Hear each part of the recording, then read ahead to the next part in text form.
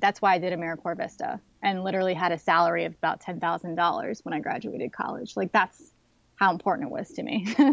I could have done multiple other jobs I could have applied for, and I would have definitely been making I would at least think at least 30 grand when I graduated college. And I went with a $10,000 job because of how important intergroup dialogue was to me and staying connected to this idea of social justice, of just bettering this world. And so, to me, it's not always about the money, but it's about the fulfillment. It's about kind of where are you growing as a person? What can you give?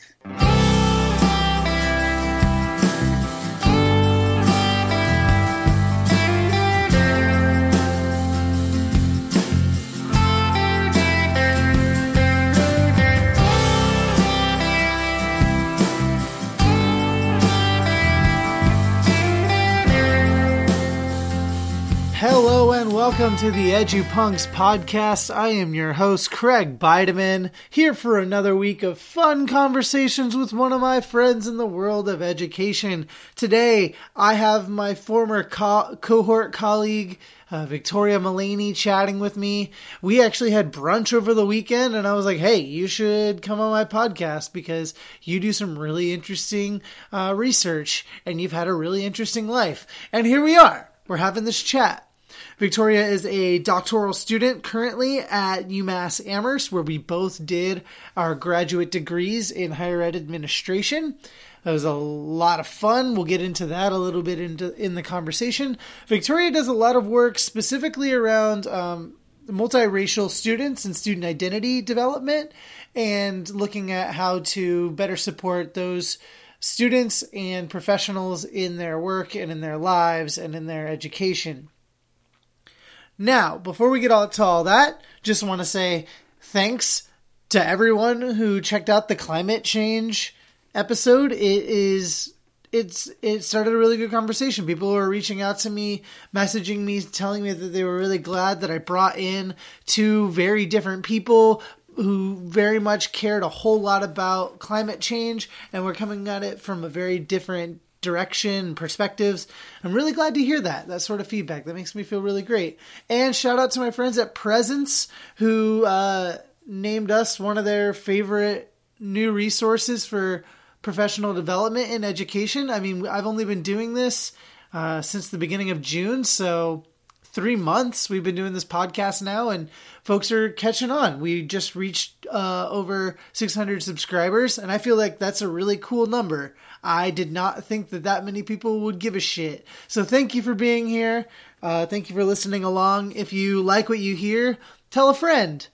Suggest the podcast. Take their phone and subscribe on their phone for them so that maybe one day they're just checking out their podcast and they're like, oh, what's this popping up? Maybe I'll give this a listen. And then they'll hear some cool education stuff and some cool tunes, which today, all of our tunes are from bands on Sound and Tones which is in Western Massachusetts in North Adams, based out of there. My buddy Chris Hontman runs it. I haven't hyped them since like our second episode, so I'm really glad to be playing some of their tunes on today's episode. And that first song that you heard is by Darling Valley.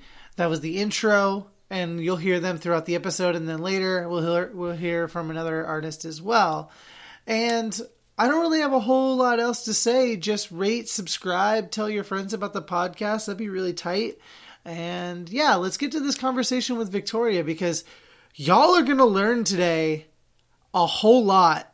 Because I always learn from Victoria when we hang out and when we talk. And truly one of my most favorite people that I've ever met here in Massachusetts. And one of my very good friends and someone that I trust and care so much about. And I'm so excited for you to hear our conversation now. Let's get to it.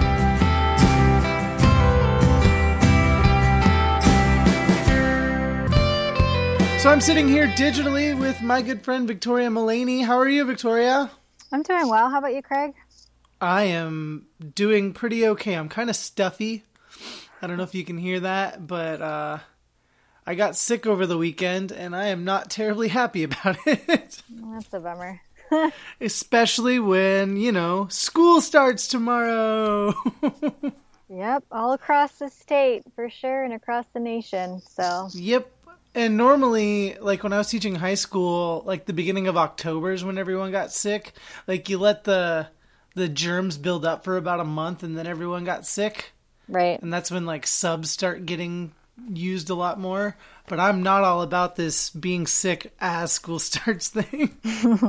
Urgh. Well, I hope well. you feel better soon. So, I do too. I've been like drinking Dayquil all day. Again, I'm a health expert, specialist. I am not just drinking Dayquil. I am not that stupid. Well, Victoria, I'm really glad that you have taken some time to chat with me today before you get started with more school tomorrow and this week. I know a lot about you. We go back from grad school, UMass Amherst. You were one of the first people I met when I moved out here. that's right. Yeah, it seems like short and long ago at the same time. Yeah, it was just over 4 years ago. Yeah. And now here we are. Weird, right? Very weird. Very strange. But I'd love you to tell folks a little bit about yourself. Sure. So, hi everyone. I'm Victoria, as Craig mentioned. My gender pronouns are she, her, and hers. And I currently live in Amherst, Massachusetts, but I grew up in South Florida in a town called Port St. Lucie, not too far away from Palm Beach, Florida. And I lived there all the way up until I went to college. And so right now I've been in the Northeast for about 10 years, but I originally came to Northeast for undergrad, where I went to Skidmore College in Saratoga Springs, New York. It's about 2 hours from Amherst, Mass. And it's a private liberal arts college where I just like thoroughly enjoyed my college experience. I majored in English and Spanish, and I also did a dance minor where I had a lot of arts background as a young dancer. I did classical ballet, and so I brought a lot of those interests to college as a classical ballet dancer for many years. And I just enjoyed my college experience so much that eventually, 3 years after I graduated from college, I made my way to really committing to getting my master's degree at UMass Amherst. But in the interim, I worked professionally in different areas in the nonprofit field. I was an AmeriCorps Vista member, which is Vista stands for Volunteer in Service to America. And I committed to that when I finished my undergraduate in 2010 at Skidmore and found my way to supporting communities in poverty. And that I spent 2 years doing that in the capital region of Albany, New York, and definitely learned a ton from that experience. But I think all of that helps me in how I talk a little bit about myself, just because of my interests and my values that connect to social justice, that connect to education, and connect to human lives and helping them better themselves and empowering themselves. So that's a little bit about me. But I'm currently, I should mention, I'm a doctoral student in the PhD program in higher education at UMass Amherst in the Department of Educational Policy, Research, and Administration.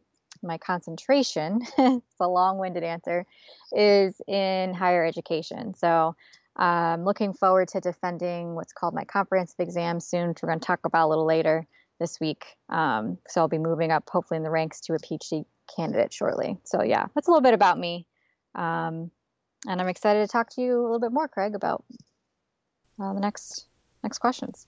Yeah. I actually forgot that you came in, you didn't come in straight from undergrad, neither did I. No. Like, we were a couple of the older ones in the cohort.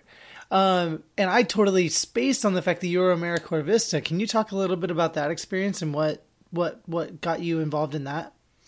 Yeah, so it really stemmed from, I'll talk more about this maybe later too, but intergroup dialogue, and it's a pedagogy and area in higher education research that's being used to help students understand social justice and oppression and power and privilege. And so when I was in college and I really got immersed in this program called intergroup dialogue, that really shaped and transformed my worldview on just everything in life. my social identities, recognizing where I was in the world. And so because of that experience, which I was immersed in for like 2-3 years, I knew when I graduated college, I didn't know exactly what I wanted to do, like many college grads. I thought I wanted to do law school, and I was kind of gearing myself to do that. But the AmeriCorps Vista program was a great in between space for me as I was a young professional trying to figure out like what I wanted to do next in life. And so AmeriCorps Vista, my first year, I worked in Albany and Troy, New York, working with women who were incarcerated in the local Rensselaer County Jail. Developed a mentoring program for women coming out of the New York State prison system and the local county jail, and helping them connect with women in the community who wanted to help them just make some positive connections in their life to make sure that hopefully we wouldn't have any of our women recidivate or return right back to the county jail or prison system, which tends to happen more often than we'd like, because you kind of go back to your community where you may have had some, other things popping up for you in your life, addiction, maybe not the most positive environment to break away from some of that. And when you have the stigma of being in jail or incarcerated in the state prison system, it's hard to, reconnect yourself and stay empowered to stay positive. And so the goal with this mentoring program was to do that, and worked closely with my supervisor, Jack Simeone, who's currently still the chief program officer at Catholic Charities in Albany Diocese. And that was a really interesting experience my first year. And then my second year, I did a Vista leader position, where that one was focused more on training, educational opportunities for another group of AmeriCorps Vista members. We had about 25 in the area that were spread out across all these different types of nonprofits. And so all of my interest in learning, training, working with recently graduated college students, like started my background there. So AmeriCorps Vista is an awesome program. I would say anyone who's interested in checking out more about it, my experience, even what I just named, is nothing like than maybe the next person who's done AmeriCorps Vista. It's all very individual depending on the program, the community needs, and where you do your work. Yeah, I'm hearing you talk about the work you did specifically. It kind of surprises me you didn't continue through like going to law school. Mm-hmm. Like it seems like that would have been a more natural progression. So I'm kind of surprised that you went the education route. Yeah. Did you have a decision that you had to make there? I think a lot of it had to do with the timing. Like when I graduated, when I graduated college, it was 2010, like that huge recession economically happened. There were a lot of people I spoke with that were going right into law school and were uncertain about their future. And like funding had a lot to do with it too, like taking out more loans and educational debt. Like I kind of really waffled with like wanting to do that and take out even more loans. When, I did do the LSATs. I didn't feel like I had a competitive enough score to really get scholarships, even though I was a great like undergraduate student and had a lot going for me in that regard. I still wasn't certain that law was going to be like my pathway. And so my third year out of working, my third year out of college is when I worked in a diversity programming office at my alma mater at Skidmore. I was a diversity fellow and I did program coordination for a center. So my whole year was geared towards working with college students in cultural programming, troubleshooting event planning, developing community-wide, campus-wide events. So I did that my entire year, running around, going and sitting on committees, writing grants for programming, meeting with different faculty members, trying to really bridge across the gap between diversity programming and not making it just so like secondary to the experience. Like my goal in that office and working with my supervisor, former supervisor, Mariel Martin, she's now the associate director. No, not associate director. She is actually the associate dean, of campus life at Skidmore College. So she's been promoted up. And I think in that role, like I had such an awesome time. It was such a passion and love of mine, that job, that it was only a 1-year contract. It was a temp contract, which is why it ended. I realized that this was a better fit for me. instead of going the law school route, I went into the education and master's route. And so that felt more right for me at the time. I mean, I'm still very interested in law. I'm still very interested in the criminal justice system. I wouldn't say never as far as more education, because I'm kind of a nerd, but it's not necessarily like the biggest focus right now for me. I think that there's ways I can connect my PhD to this work, and still have an impact. So awesome. Well, one of the main reason I wanted to bring you on is to talk about multiracial student identities and the way that your work and your research and the networks that you're working in are doing work to support those students better in higher education. And I wanted to start off, just get your experience growing up as a multiracial child, and now how you feel those experiences have impacted you as an adult. Yeah. So I'm happy to talk about this all day, every day, because this is like what I think about, what keeps me up kind of at night, thinking about different ways to conceptualize these topics, and both because of personal experiences, but then also because of just research in general. So I think I'll first start by just defining a couple terminology in the words, because language is important when we talk about race in general. And so when I'm talking about myself, I talk about multiracial as the terminology that I use to describe my racial background, and that's defined. The Pew Research Center did a huge report in 2015 that's has a lot more information on just the general American multiracial population. But when I define multiracial, it's really describing an individual with two or more racial heritages and whose parents are from different ethnic backgrounds. And so that's my experience. There are a lot of other terms that people who identify with being multiracial, biracial, mixed race, can identify with these different terms and use them interchangeably. So I use multiracial because I feel that it's the best way to kind of describe broadly a population of people in the United States that have more than one racial background. And so that's what I identify more with, because that's also my personal experience. It's not just two races, it's multiple when I think about my cultural ethnic upbringing. So to explain a little bit more about that, so my dad is last name's Mullaney. People are probably like, well, I wonder what that last name is. It's an Irish last name, surname. And his family, my dad's family, grew up in Boston, outside of the South Shore in Hull, Massachusetts. And so he came from a very Irish Catholic family, and so white family. And that was his upbringing in the Northeast. And my mom is originally from Trinidad and Tobago, and it's off the coast of Venezuela. It's the southernmost Caribbean island.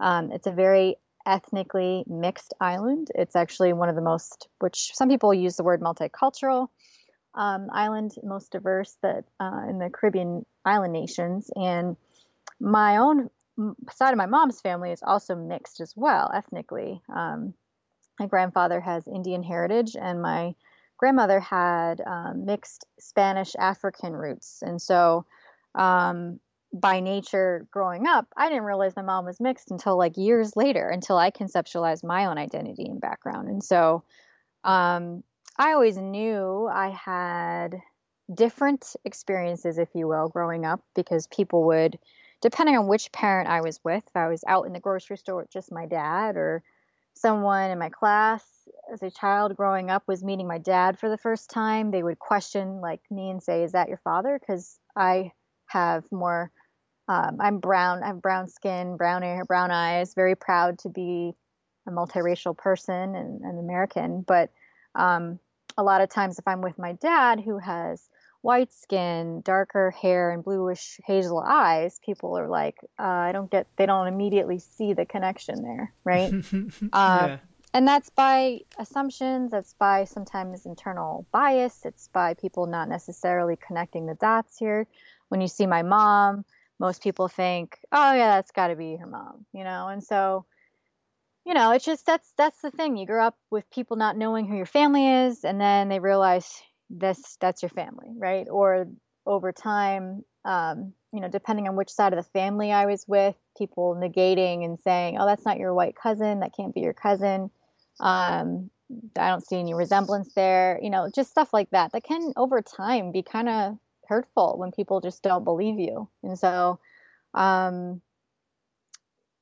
the end of it, I think it doesn't necessarily bother me every single day, but over time, as I grew up, I did question my parents a lot about, like, why are people asking me this, or why are people saying things about us as a family, or why don't they believe me when I say, this is my grandmother, this is my grandfather, depending on which side of the family I'm talking about. So, those are some of the things growing up as a child, but I also think it wasn't always the center of my experience as well. Like, I kind of just lived my life and had a I would say an overall great childhood experience with siblings, with my three other siblings. I have a fraternal twin, an older brother, and a younger sister. And so my parents, they did a great job just like being able to be there and to answer the questions, but it wasn't always the center of my experience. And I didn't critically examine, I would say, me being multiracial until college happened. So, yeah. Interesting. I know that you've gone to Trinidad and Tobago a few times since I've known you. How early did you start going on those trips? When I was like 6 months old, I was there. Oh gosh.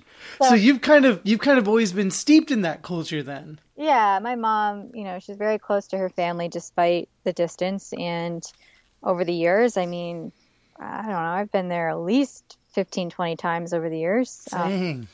Visiting my grandparents, my cousins, aunts, uncles, it's home. It's a second home, That's so cool. That's something like I have no concept of.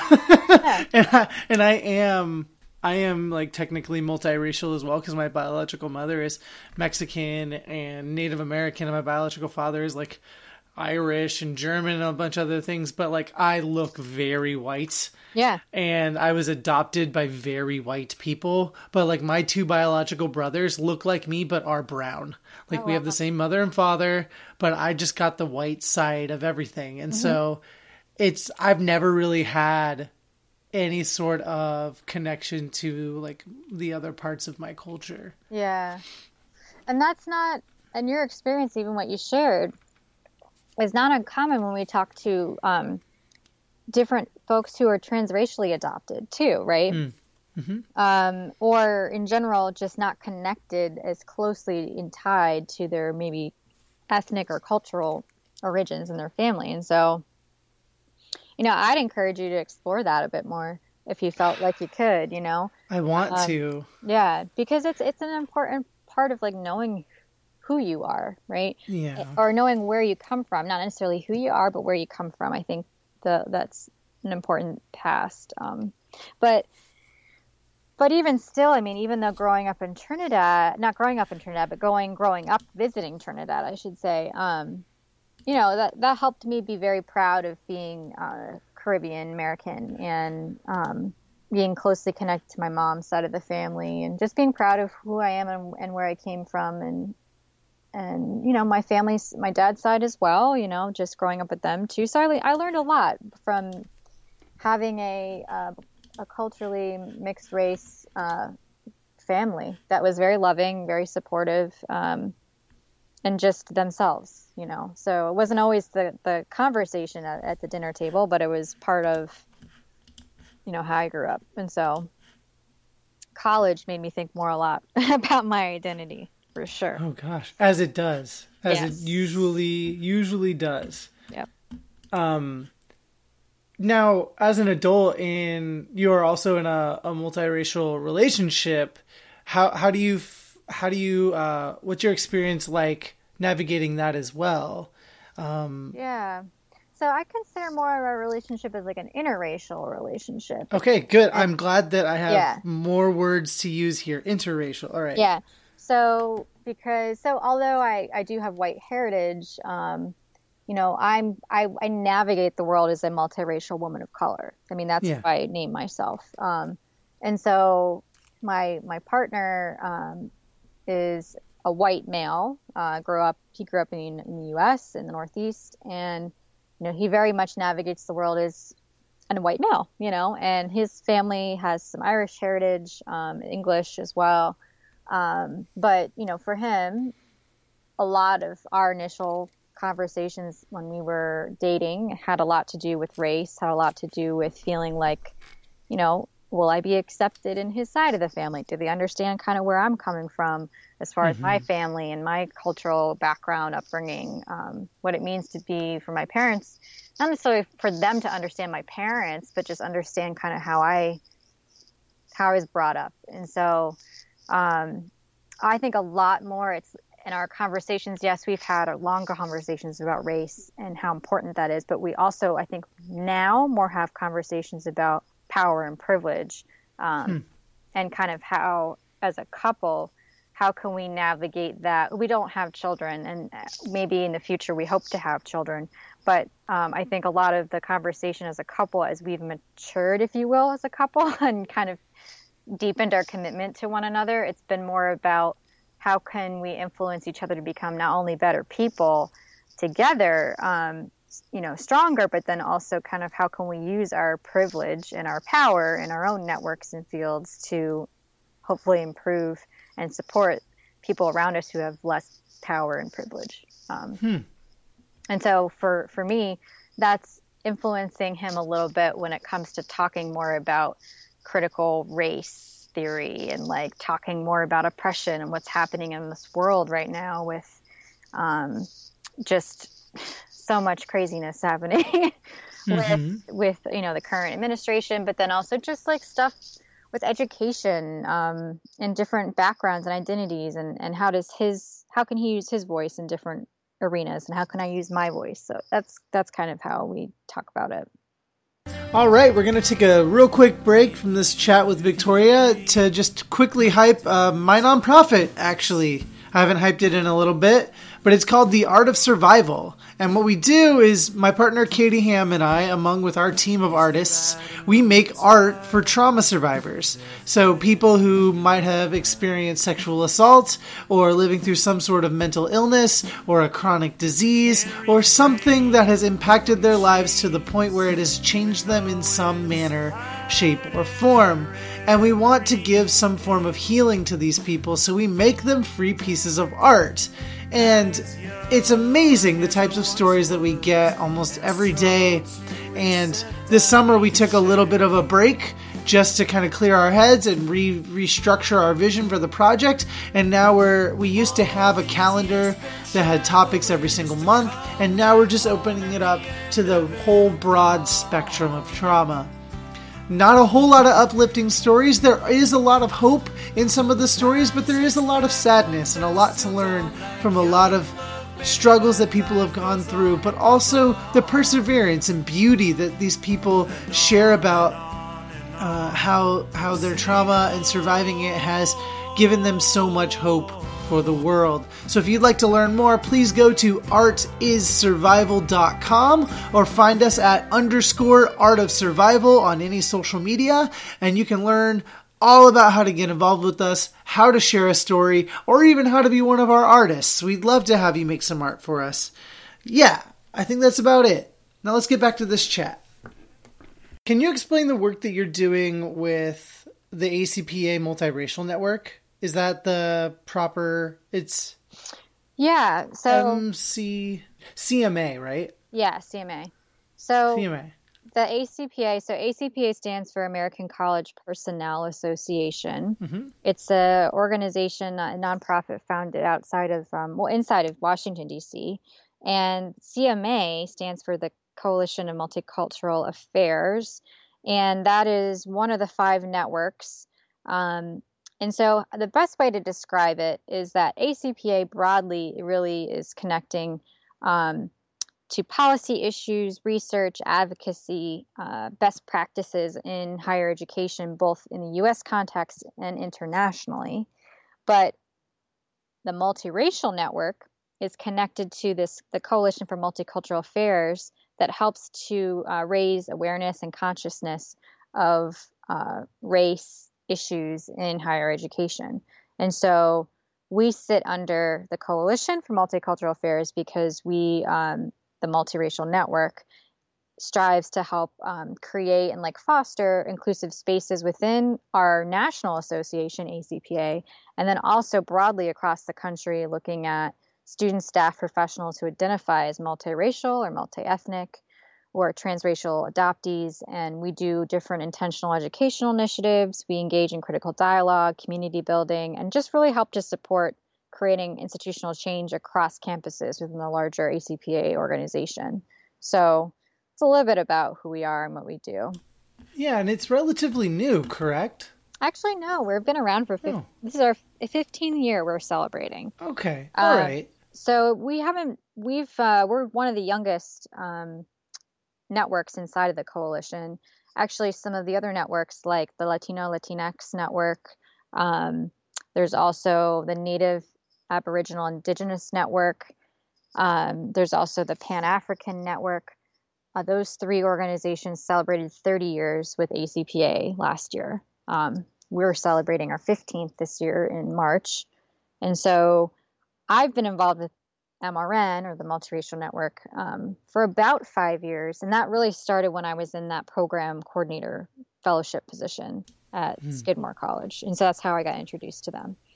And I've been involved since, but my roles have switched over the years. And so I was the chair of the Multiracial Network last year, and I stay on. It's a 3-year role, so you kind of rotate in and out. And so this year I'm technically the outgoing chair, but I'm helping the current chair, Michael Dixon, and Rob Kanicki transition into this role and help them lead the Multiracial Network.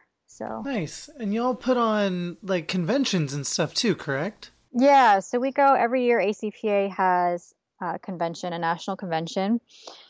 This year it is in Houston, Texas. And so that's been interesting given the... yeah, I've been looking up for that too. the impact and the tragedy of Hurricane Harvey in Houston. But, I've been kind of waiting to see what's happening with ACPA to kind of understand a little bit more. But we did get a message from our current president, Dr. Stephen Quay, saying that the area surrounding the downtown Houston area, at least where the convention would be held, was not impacted by the floodwaters. And so they still aim to host convention, and a lot of the efforts that they're doing, we want to raise funding for, folks who have survived this hurricane.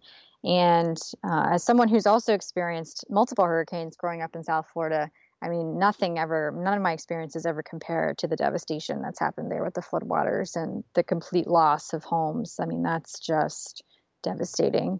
And so we're hoping with MRN to be able to raise some funds to also donate to, communities impacted there as well. So, and members. So, it's ACPA, I think, is really exciting in great ways, though, because it's helped me professionally develop as a higher education professional, and also as someone who considers herself an emerging scholar, activist and researcher. And so I can't speak highly enough of ACPA, because I've just met some amazing people, been able to travel the country through this leadership position and meeting new folks and networking, and just really staying connected to why I'm in this field.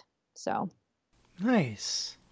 And now, how does your work with the network, with the MRN network, connect to your doctoral research? So it's kind of a really close tie in, for sure. I mean, so it's the Multiracial Network, and a lot of my current and future research will focus on multiracial college students. And so it's a really great tie in. So for example, because of my leadership role currently, we're actually organizing what we're calling an Emerging Scholars webinar, and that's in the works right now. And so what's nice about it is being tied to an entity that's known more or less nationally now between different entities that focus on multiraciality and research and practice. The other scholars who write about multiracial work, multiracial individuals, communities, they know about us. And so we're trying to it helps me not only stay connected to what's current and what's exciting and what's innovative in the field, but it's also helpful to just them to understand more about the network and how we try to be an advocate for multiraciality broadly. And so it's a great connection and tie with my doctoral research because we have different folks in our team that have different roles. And so one of our scholarship and resources coordinator is always constantly digging up cool new articles. So we stay informed that way. There's others that are focusing more on kind of the social planning of our convention and kind of how we outreach more. We have a social media coordinator that does more of the looking at our Facebook or Twitter, making sure that our online communities are staying engaged in the work we're doing, whether that's sharing articles or interviewing different people across the country, like similar to kind of how we're having this conversation, but doing this more digitally, maybe in written form. And so it ties in so nice. It's like, it's not even work to me. Like I just enjoy it because it's fun and it's a passion of mine and it's personal. And I feel like it's all in one, like connected to what I love to do.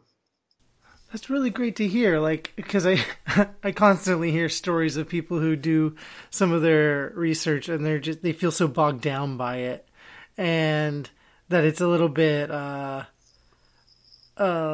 cumbersome. So the fact that you're definitely excited about the work that you do probably makes it a lot easier to do it, correct? Yeah, and it's been fun to like recruit people to be on our team, when I think about the most recent members that have joined us, I've like met people across different places, like in New York City, in different convention spaces. And I've been like, hello, hi, how are you? And I like really get them involved. And like all of a sudden they're a new membership and they're on our team and it's awesome.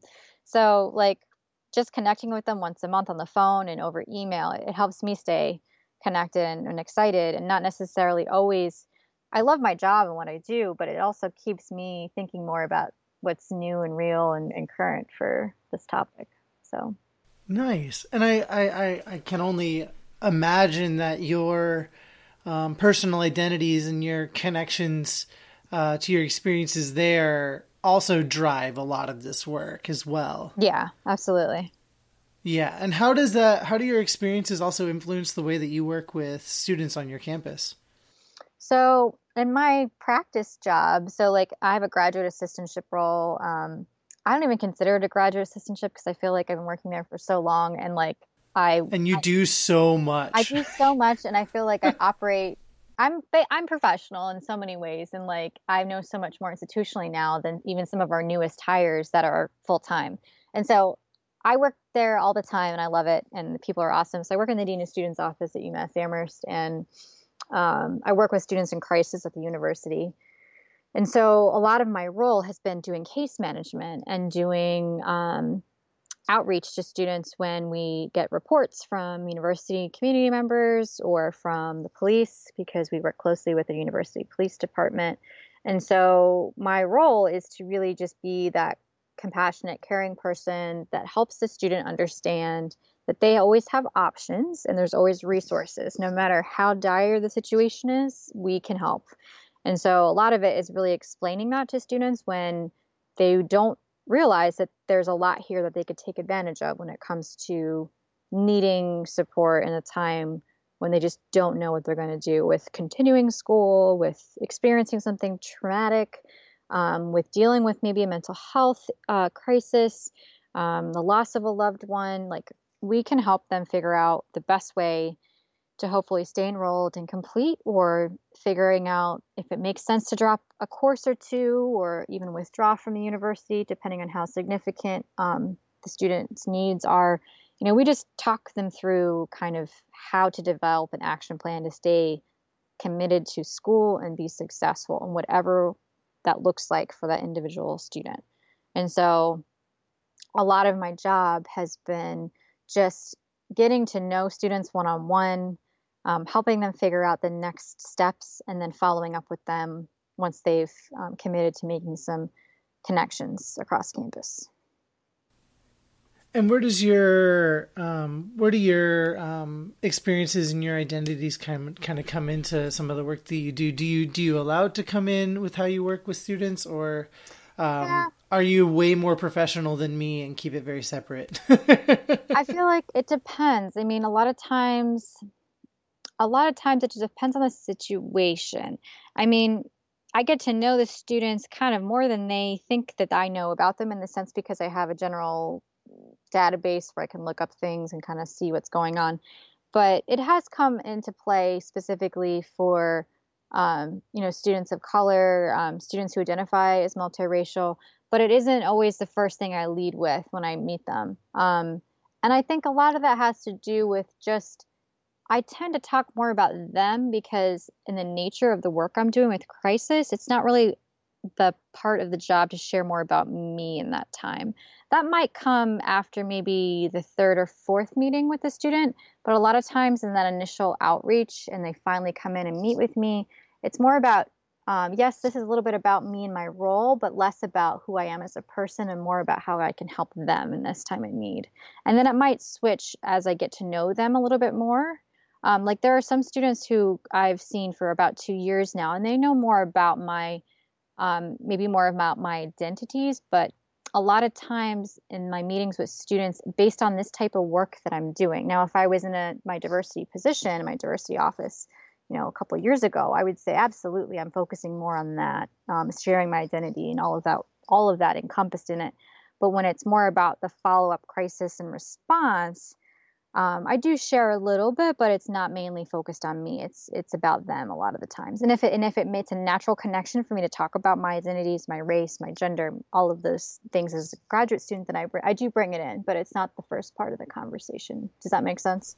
Yeah, and I think what I was trying to get at was not necessarily that it's something that you discuss with them particularly, but necessarily when you might be, because I know when we took like student development like classes, and we kind of bring the experiences we have, and like perhaps you're talking with the student and you can just feel like, oh, I can tell that this is what's going on right now, and I just want to I want to help them and give them all the answers, but they have to learn as well. Yeah.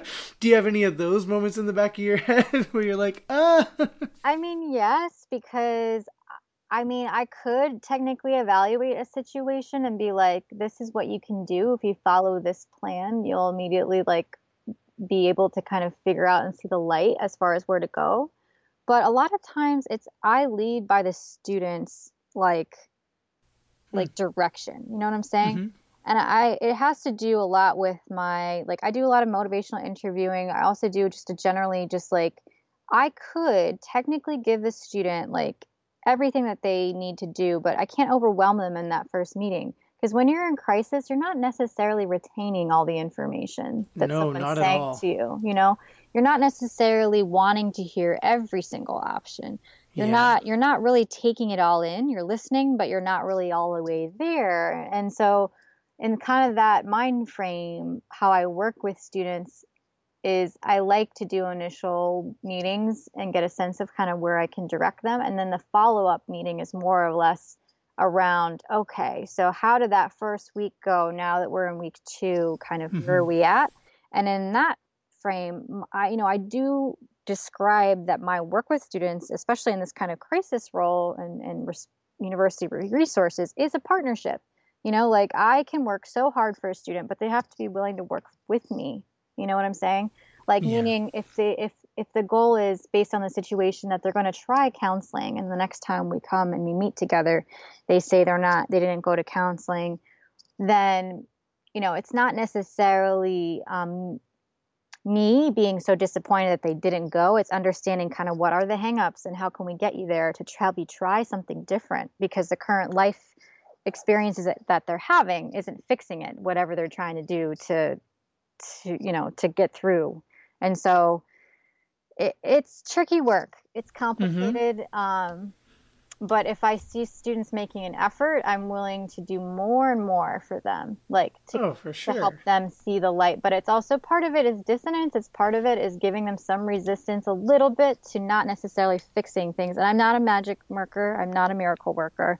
Although sometimes miracles do happen. The work that I do, it's really interesting work, but a lot of it has to do with the students' investment and kind of them leading where they want to go.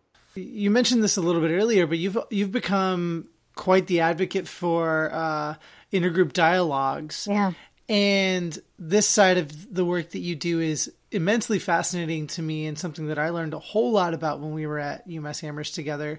Can you talk a little bit about what you find effective about this approach to educating folks and discussing topics with folks, and what challenges do you have arise when you facilitate in this way? Let's see. So that's a little bit, there's a lot there, but let me think. There's a lot there. Kind of like how, so like I said, Skidmore College was the place that I did a lot of this personal identity work. And in that time when I was a sophomore there, I met Dr. Christy Ford. She's a sociology professor at Skidmore College and now is the director of teaching leadership. Oh, I should know this. A new center. It's a brand new center at Skidmore College.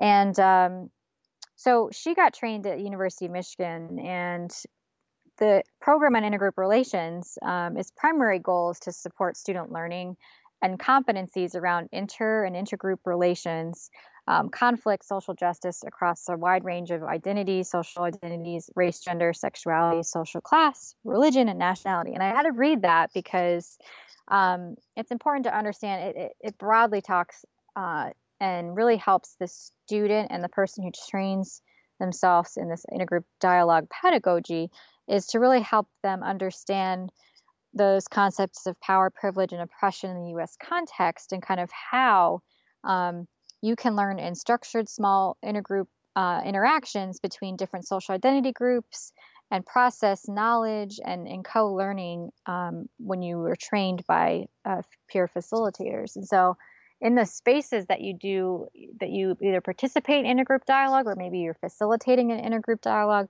there are very specific guidelines and boundaries, and all of that sets up the tone for the type of dialogue that you have.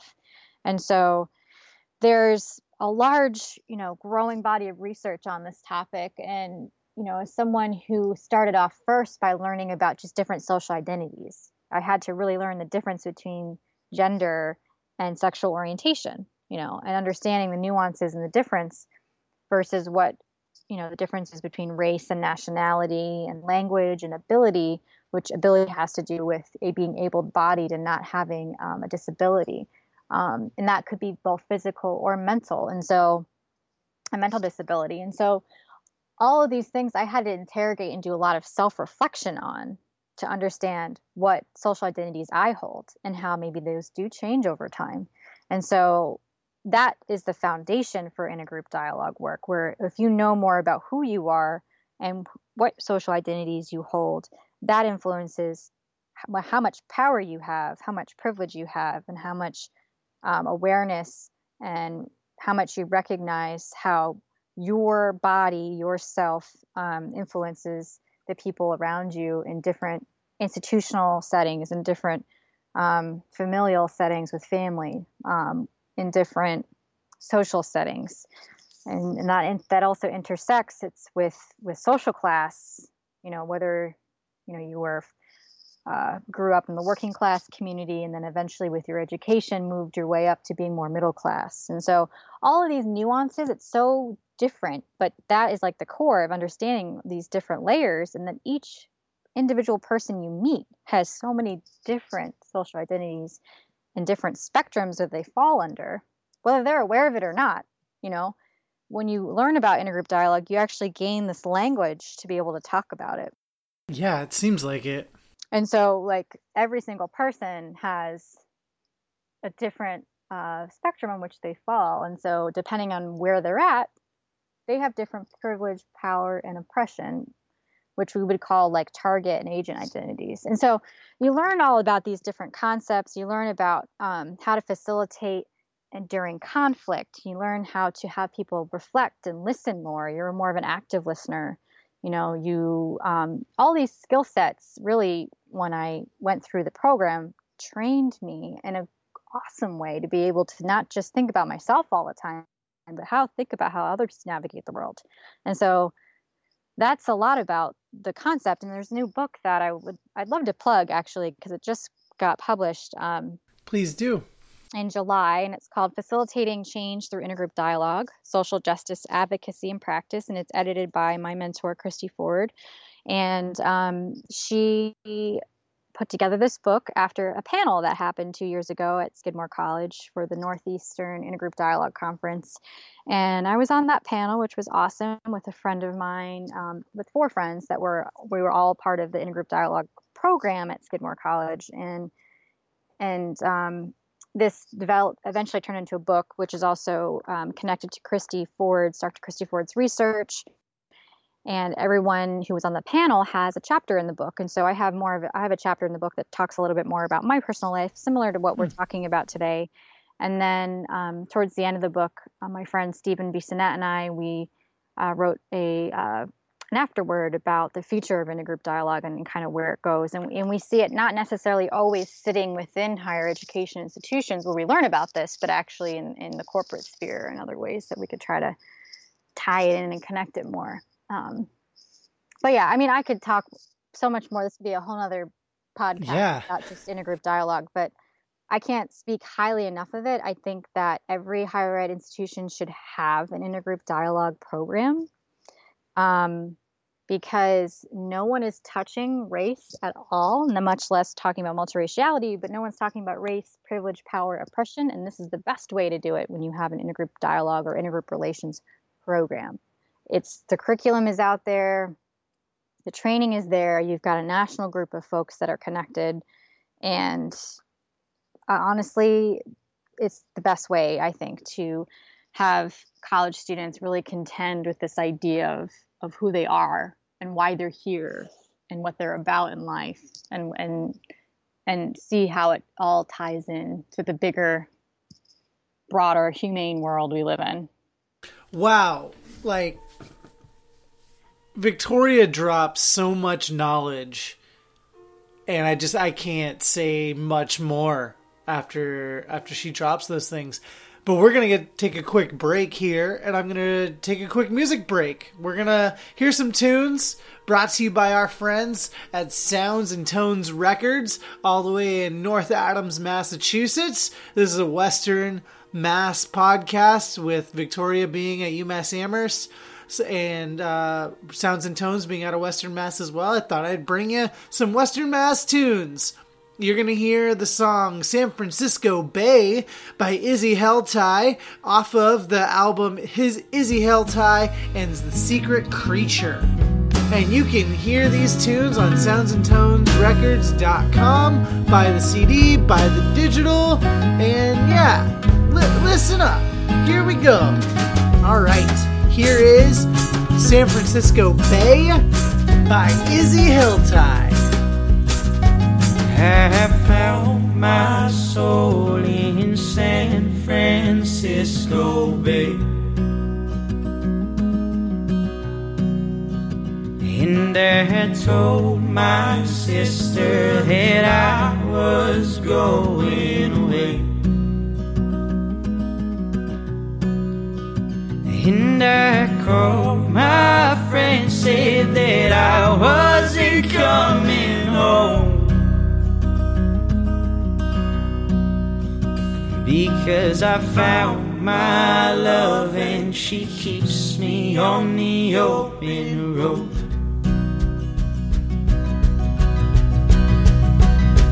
So take me to your river now. I promise I won't let you drown. Just hold me tight,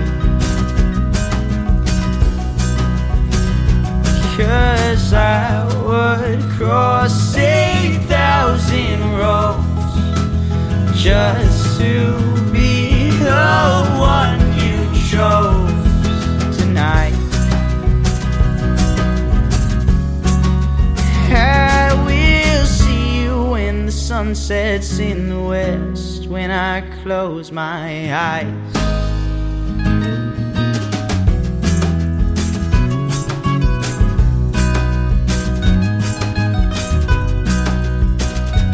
I promised myself that I wouldn't come undone.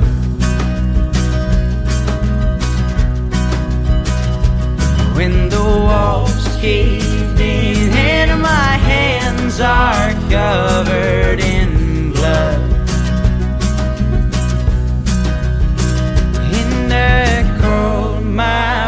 and said that I wasn't coming home,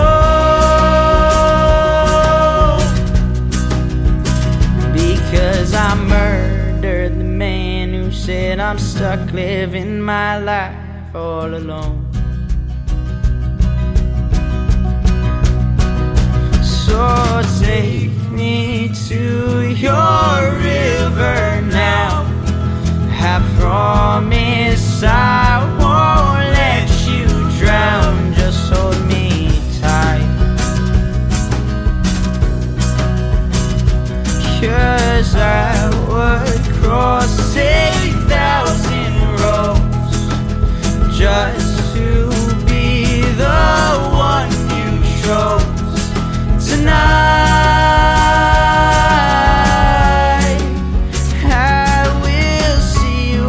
Sunsets in the west when I close my eyes, my eyes, my eyes,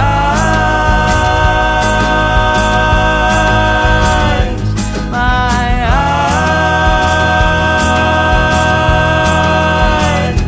my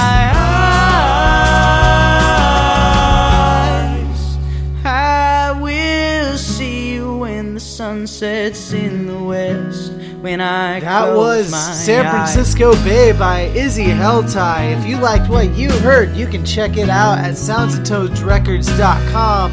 Get the CD, get the digital, put it in your ear holes, and listen to the whole darn thing.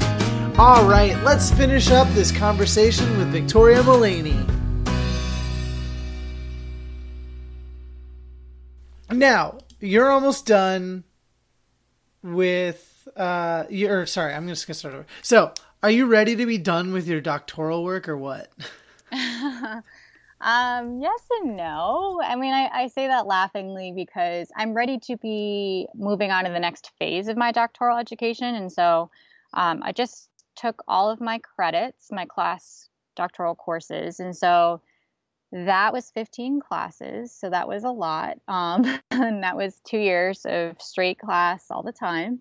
And I'm very grateful that I've survived and learned a ton more as far as research, how to do research, applying and understanding the research process. It's a whole new language you had to learn, really, and a whole new skill set and brain area that I had to grow, as far as like research questions and looking at qualitative work versus quantitative work and mixed methods and all of these different ways you could think about answering a question or multiple questions. And so I'm definitely ready for the next phase, and that's towards completing my comprehensive exams. So I wrote those this summer. I'm defending my comprehensive exams this Wednesday, which is I'm so looking forward to.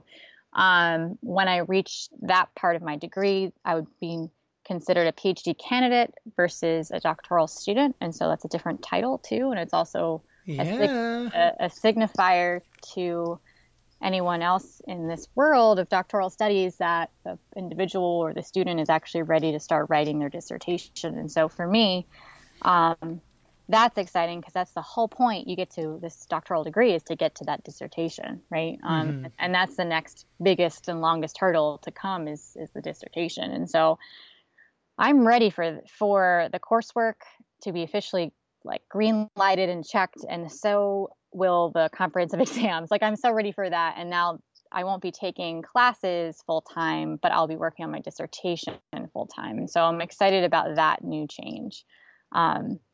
So that's just like signifying progress, signifying I'm moving forward with the degree. And for anyone who's contemplating starting a doctoral program, my advice is really just to be very intentional about what you want out of your experience, because the difference, I was actually talking to someone about this last week as students were moving in and new graduate students were beginning their time here at UMass. And, I said the difference between a master's program and a doctoral program is kind of two things.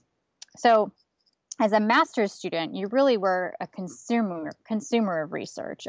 You were basically reading a ton, writing a ton, but you're like a lot of times agreeing and disagreeing in some ways with what's currently out there in the research and literature. And you have questions, of course, about kind of what you're seeing and have some ideas for improvement, right? Mm-hmm. As a master's student. But as a doctoral student, not only do you do all of that, you're also creating knowledge. You are learning how to create knowledge in the larger world. So, and you're putting out your opinions and your views in the hopes that you are bettering the community that you're studying, right? And not harming it. And so the way in which I think a lot about the doctoral studies and the doctoral work is it gives me a whole new set of privilege and power in this role when I finally get that degree to impact several communities, whether that's the multiracial community, which I definitely hope to continue, obviously doing all that work that I love so much in it. And personally, it enriches my personal questions about my life experience and kind of the community moving forward. But it's in doctoral experience is really all about you, and it is about what you want out of the experience. So it's different when you're in a master's student. You're really following that course, checking off, okay, I got to do this requirement, I got to do that. But when you're at the doctoral level, you got to do these classes, but it's really about what do you want out of the experience. And you have to be able to tell your advisor, like, I want to go to this conference and here's how I'm going to make it happen. Your professor isn't going to, or your advisor isn't necessarily going to give you that opportunity. You have to work for it and name it and go after it. And so as a master's student, you might say, oh, I want to go to this conference and I want to experience it. But you might be listening more and being a participant. As a doc student, you're actually out there presenting your ideas, getting feedback, networking with other professors, and trying to get a sense of kind of like, how can we work together? And so there's actually a collaboration that I met a friend of mine. Her name's Nicole Belisle. She's out at San Diego State, and the Claremont colleges have a joint doctoral program. And her and I met at a conference in Texas, in Fort Worth, over the summer, and now we're trying to collaborate on a project together. So we wouldn't do that as master's students per se as much. We'll be doing more research now. And so that's fun to like collaborate research wise for me. And it's a lot of what we try to do in the doctoral level. So. Yeah. It's good that you kind of covered everything I was going to ask, because I'm going to be considering doctoral programs in the near future. So nice. I was sheepishly trying to get any advice, and I knew you'd deliver on the goods. Yeah. Because I think I trust you more than any of my academic friends these days. And I would also say, wherever you decide to go, whether that's someplace in Mass or somewhere else, like, you really want to look at the funding packages, what they offer to you. Oh, yes. As a doctoral student, you should not, I repeat this, you should not be paying for your PhD.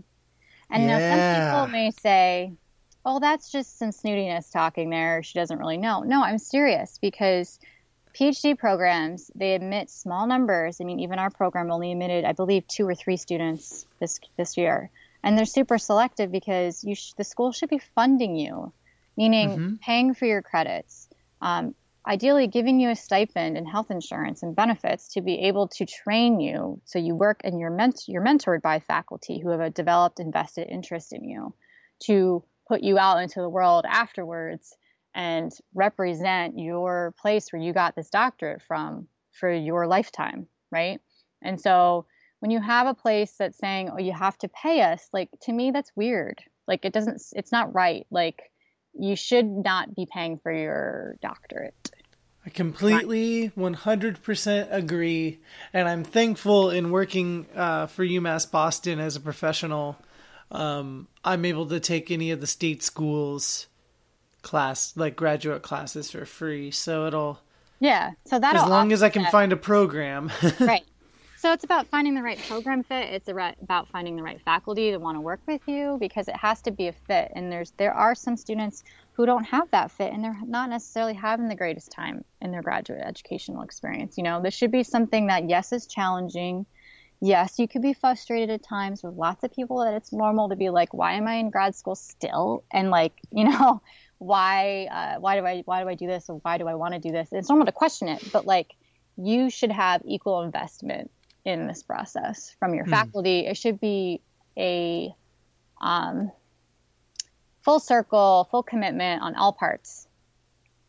When you are more overcommitted than your faculty and invested in teaching you, then there's something wrong there. Same thing with the funding and all of that. Like, it needs to all come together.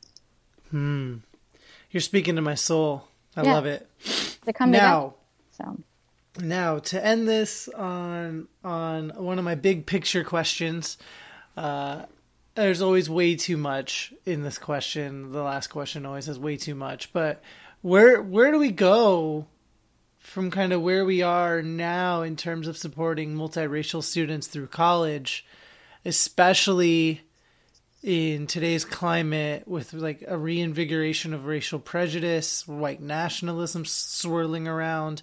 What are your suggestions that you think would help professionals and just students alike? So I'm glad you gave me some questions in advance. This was one of them that I felt like I had to like look up a little bit more and be more reflective of my comment and response to this. And so I'm going to be citing a couple of people. So these aren't exactly my ideas, but I 100% agree with these folks. And so I love it. You're such a nerd. Yeah. Well, I mean, it's part of it is I agree with them. And I also think that there's this fine line. And so, within multiracial college students, the multiracial community, there's this growing group of what's called critical mixed race studies. And that's connected to thinking about this emerging idea of multiracial consciousness and people really understanding that when you think about being an American, it's not necessarily claiming one racial group. It's claiming all of who you are, right? Not fracturing or saying, I'm 1/4 this and I'm a half this and I'm a quarter this. It's looking at the full sense of who you are fully and not in halves or wholes or pieces. And so critical mixed race studies as an entity and as a group, and I encourage you to look them up because they have a conference every year. This year it's going to be at University of Maryland College Park. So critical mixed race studies has this idea about fulfilling the promise of education that transgresses boundaries and inspires critical thinking and dismantles our hierarchies about race and how we move about this world. And all of this scholarly talk is connected to this idea of social justice, self-determination, transnational solidarity, meaning amongst transnationally, meaning different countries, different people, cross-ethnic groups. It's all connected to this idea of what Andrew Jolivet, who's a professor at San Francisco State University, calls radical love. And I'm really, really interested in this idea of radical love. And I have to give a nod to my friend Heather Liu, who actually talked more about this at ACPA's conference. And she also spoke about it at the National Conference on Race and Ethnicity. But Andrew Jolivet defines radical love as being vulnerable and not being afraid to speak out about issues that may not have a direct impact on us on a daily basis. And radical love is caring enough to admit when we are wrong and to admit mistakes. Radical love should ask us, how does this work in which we are engaged help to build respectful relationships between ourselves and the others involved in social justice movements? Radical love asks us if we are being responsible in fulfilling our individual roles and obligations and the other participants in this struggle for social justice and human rights. But more specifically, radical love and critical mixed race studies means asking ourselves if what we are contributing is giving back to the community and is strengthening the relationship of all of us involved in this process. And so the goal behind some of these white nationalist supremacist groups is to really tear down any love that we have in this world, tear down that sense of humanity and human rights and social justice. And so I 100% agree with what I was just reading from Andrew Jolivet's sense of radical love is what we do need, to stay connected, to understand that we're not alone, to understand that we all have been colonized, and we do not live in a post-racial society. Race in the U.S. context is everything. I mean, we don't often talk about it as much, but that is the worst thing we're doing because we aren't having those conversations to understand the history behind it all. And mixed people, multiracial people have always been here. We've always been here. We just haven't been identified as part of the racial conversation and discourse until maybe about 2000, when we actually could claim more than one race on the U.S. Census. And even still, the way in which the government categorizes us isn't even it's not even it's not done right. You know, it doesn't make sense. It doesn't make sense. I cannot believe it's only been since 2000. Since 2000. I mean, there's that's only what two censuses. Censi. Yeah. Wow. They can only compare, since 2000 and 2010. And even then, it's not 100% accurate, because what the government does, even if I'm in school and I say that my child is multiracial and I check, let's say, 4 racial boxes to identify them, they will count the child or the student as part of the darkest group that they claim. Really? Yeah. And that's based on something I read with Anne Morning. She's a professor at NYU in sociology. Huh. And so there is no, what ends up happening is when people check more than one box, the statisticians don't want to take the time to disaggregate the data. They don't want to look, it's a nightmare for them to consider being like, well, how do I classify someone who checks Asian, white, Black, and Native American? They have to create a whole separate category when they do the data analysis and put them in one group, in one pot. And then they have to separate everybody else who does different ways of talking about themselves. And it takes a long time. But I argue, as someone who's really invested in this work and as a person, like, I don't want to be just lumped into one group anyways. When you allow me the choice to select multiple things, you're just putting me in one box anyways, behind the scenes. So there's a whole lot more to talk about when it comes to it. And I don't think enough people understand, like, the history around multiracial Americans. You know, 1967 was when the U.S. Supreme Court decided with Richard and Mildred Loving versus the state of Virginia that you could marry interracially legally. Yeah. Prior to 67 in this country, you know, multiple states in the South and even in the North, it was illegal to marry interracially because of the anti-miscegenation laws. And miscegenation, that term is around mixing. They wanted to keep the races pure, meaning Black, white, and that was it. That was the binary that we considerably and consistently still live in today, is the binary. So it continues to shape everything, policy, how we talk about race in the U.S. context and also in programming. You know, you don't really see much programming on college campuses as often about intersectionality, about multiracial students who transgress interfaith relationships just by being themselves, you know, interracial, all these things. So it's not clean and clear cut. It's very complicated.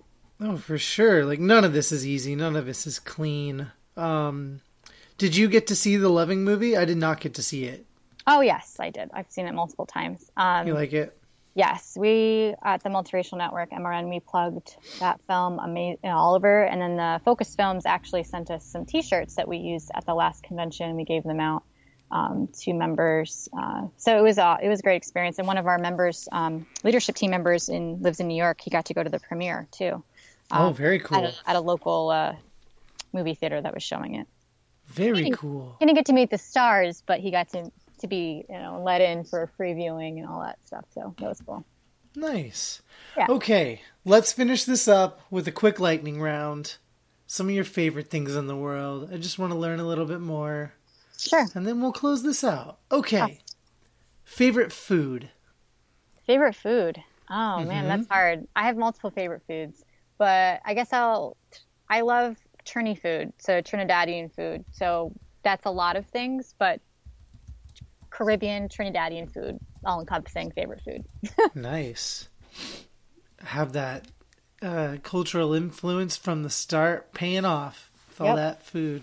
Well, I guess if anything, if not for nothing, I am part Mexican, and my favorite food is Mexican food. So there we go.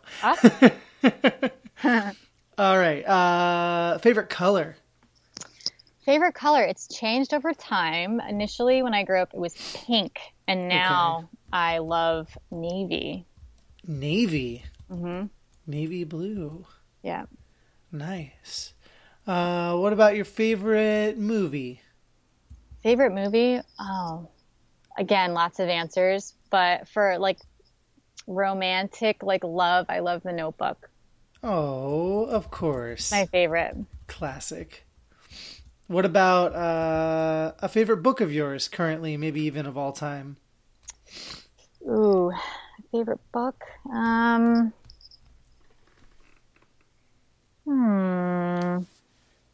I feel like it depends on the genre, but Well, hit me with a couple if you want.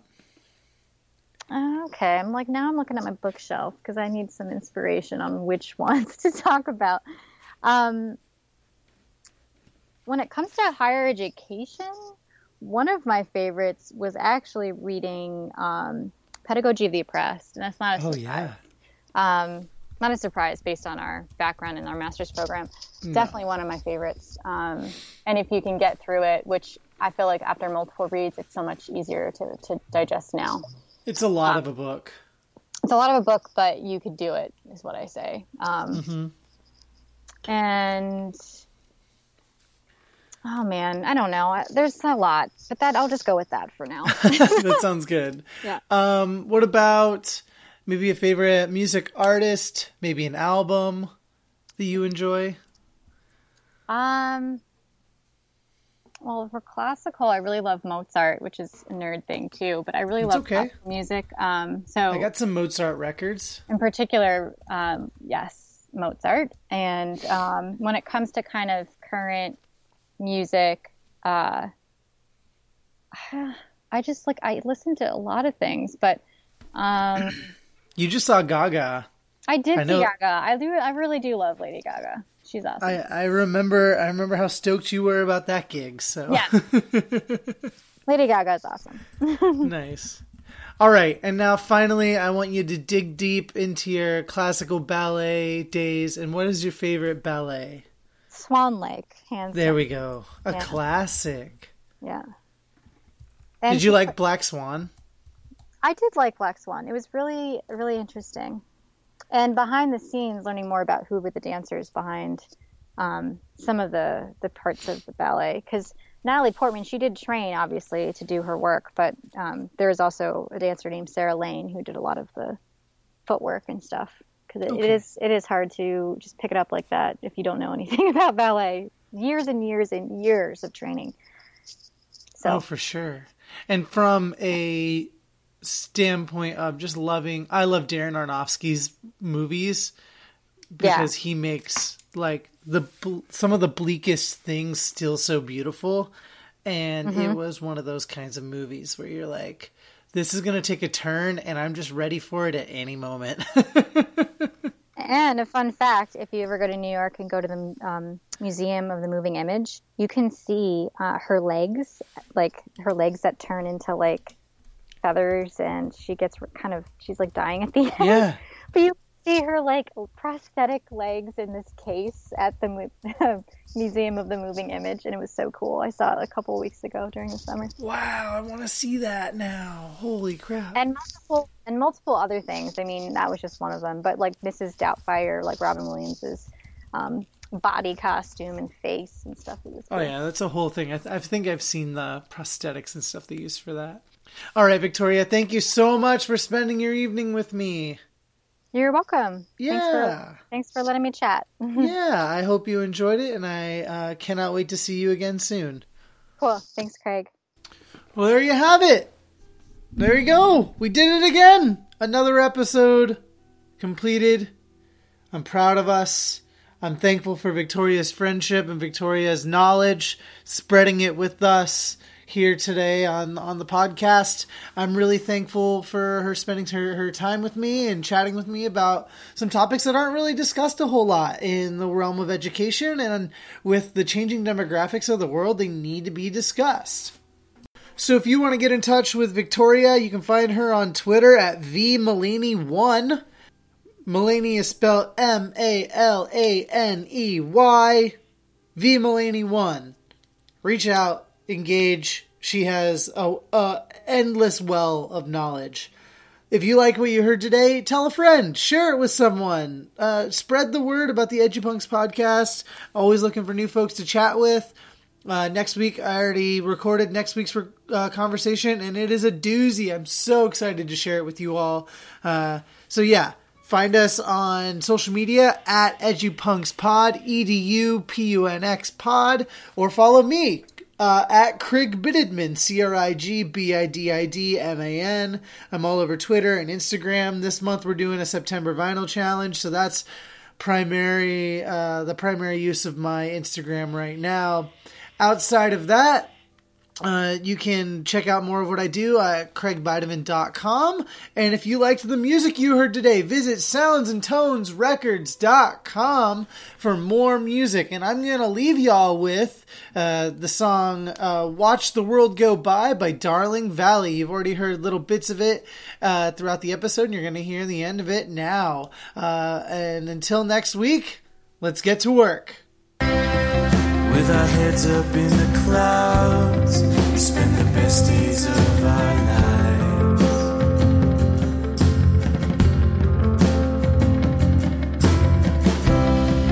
When the sky comes falling down, we watch the world go by. Still I can't complain if the love that I get is more.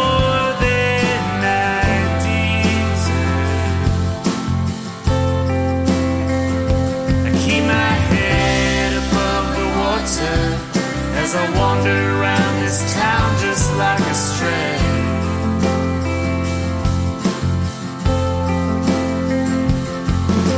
All these years spent traveling just to come back home at the end of it. Oh, come on.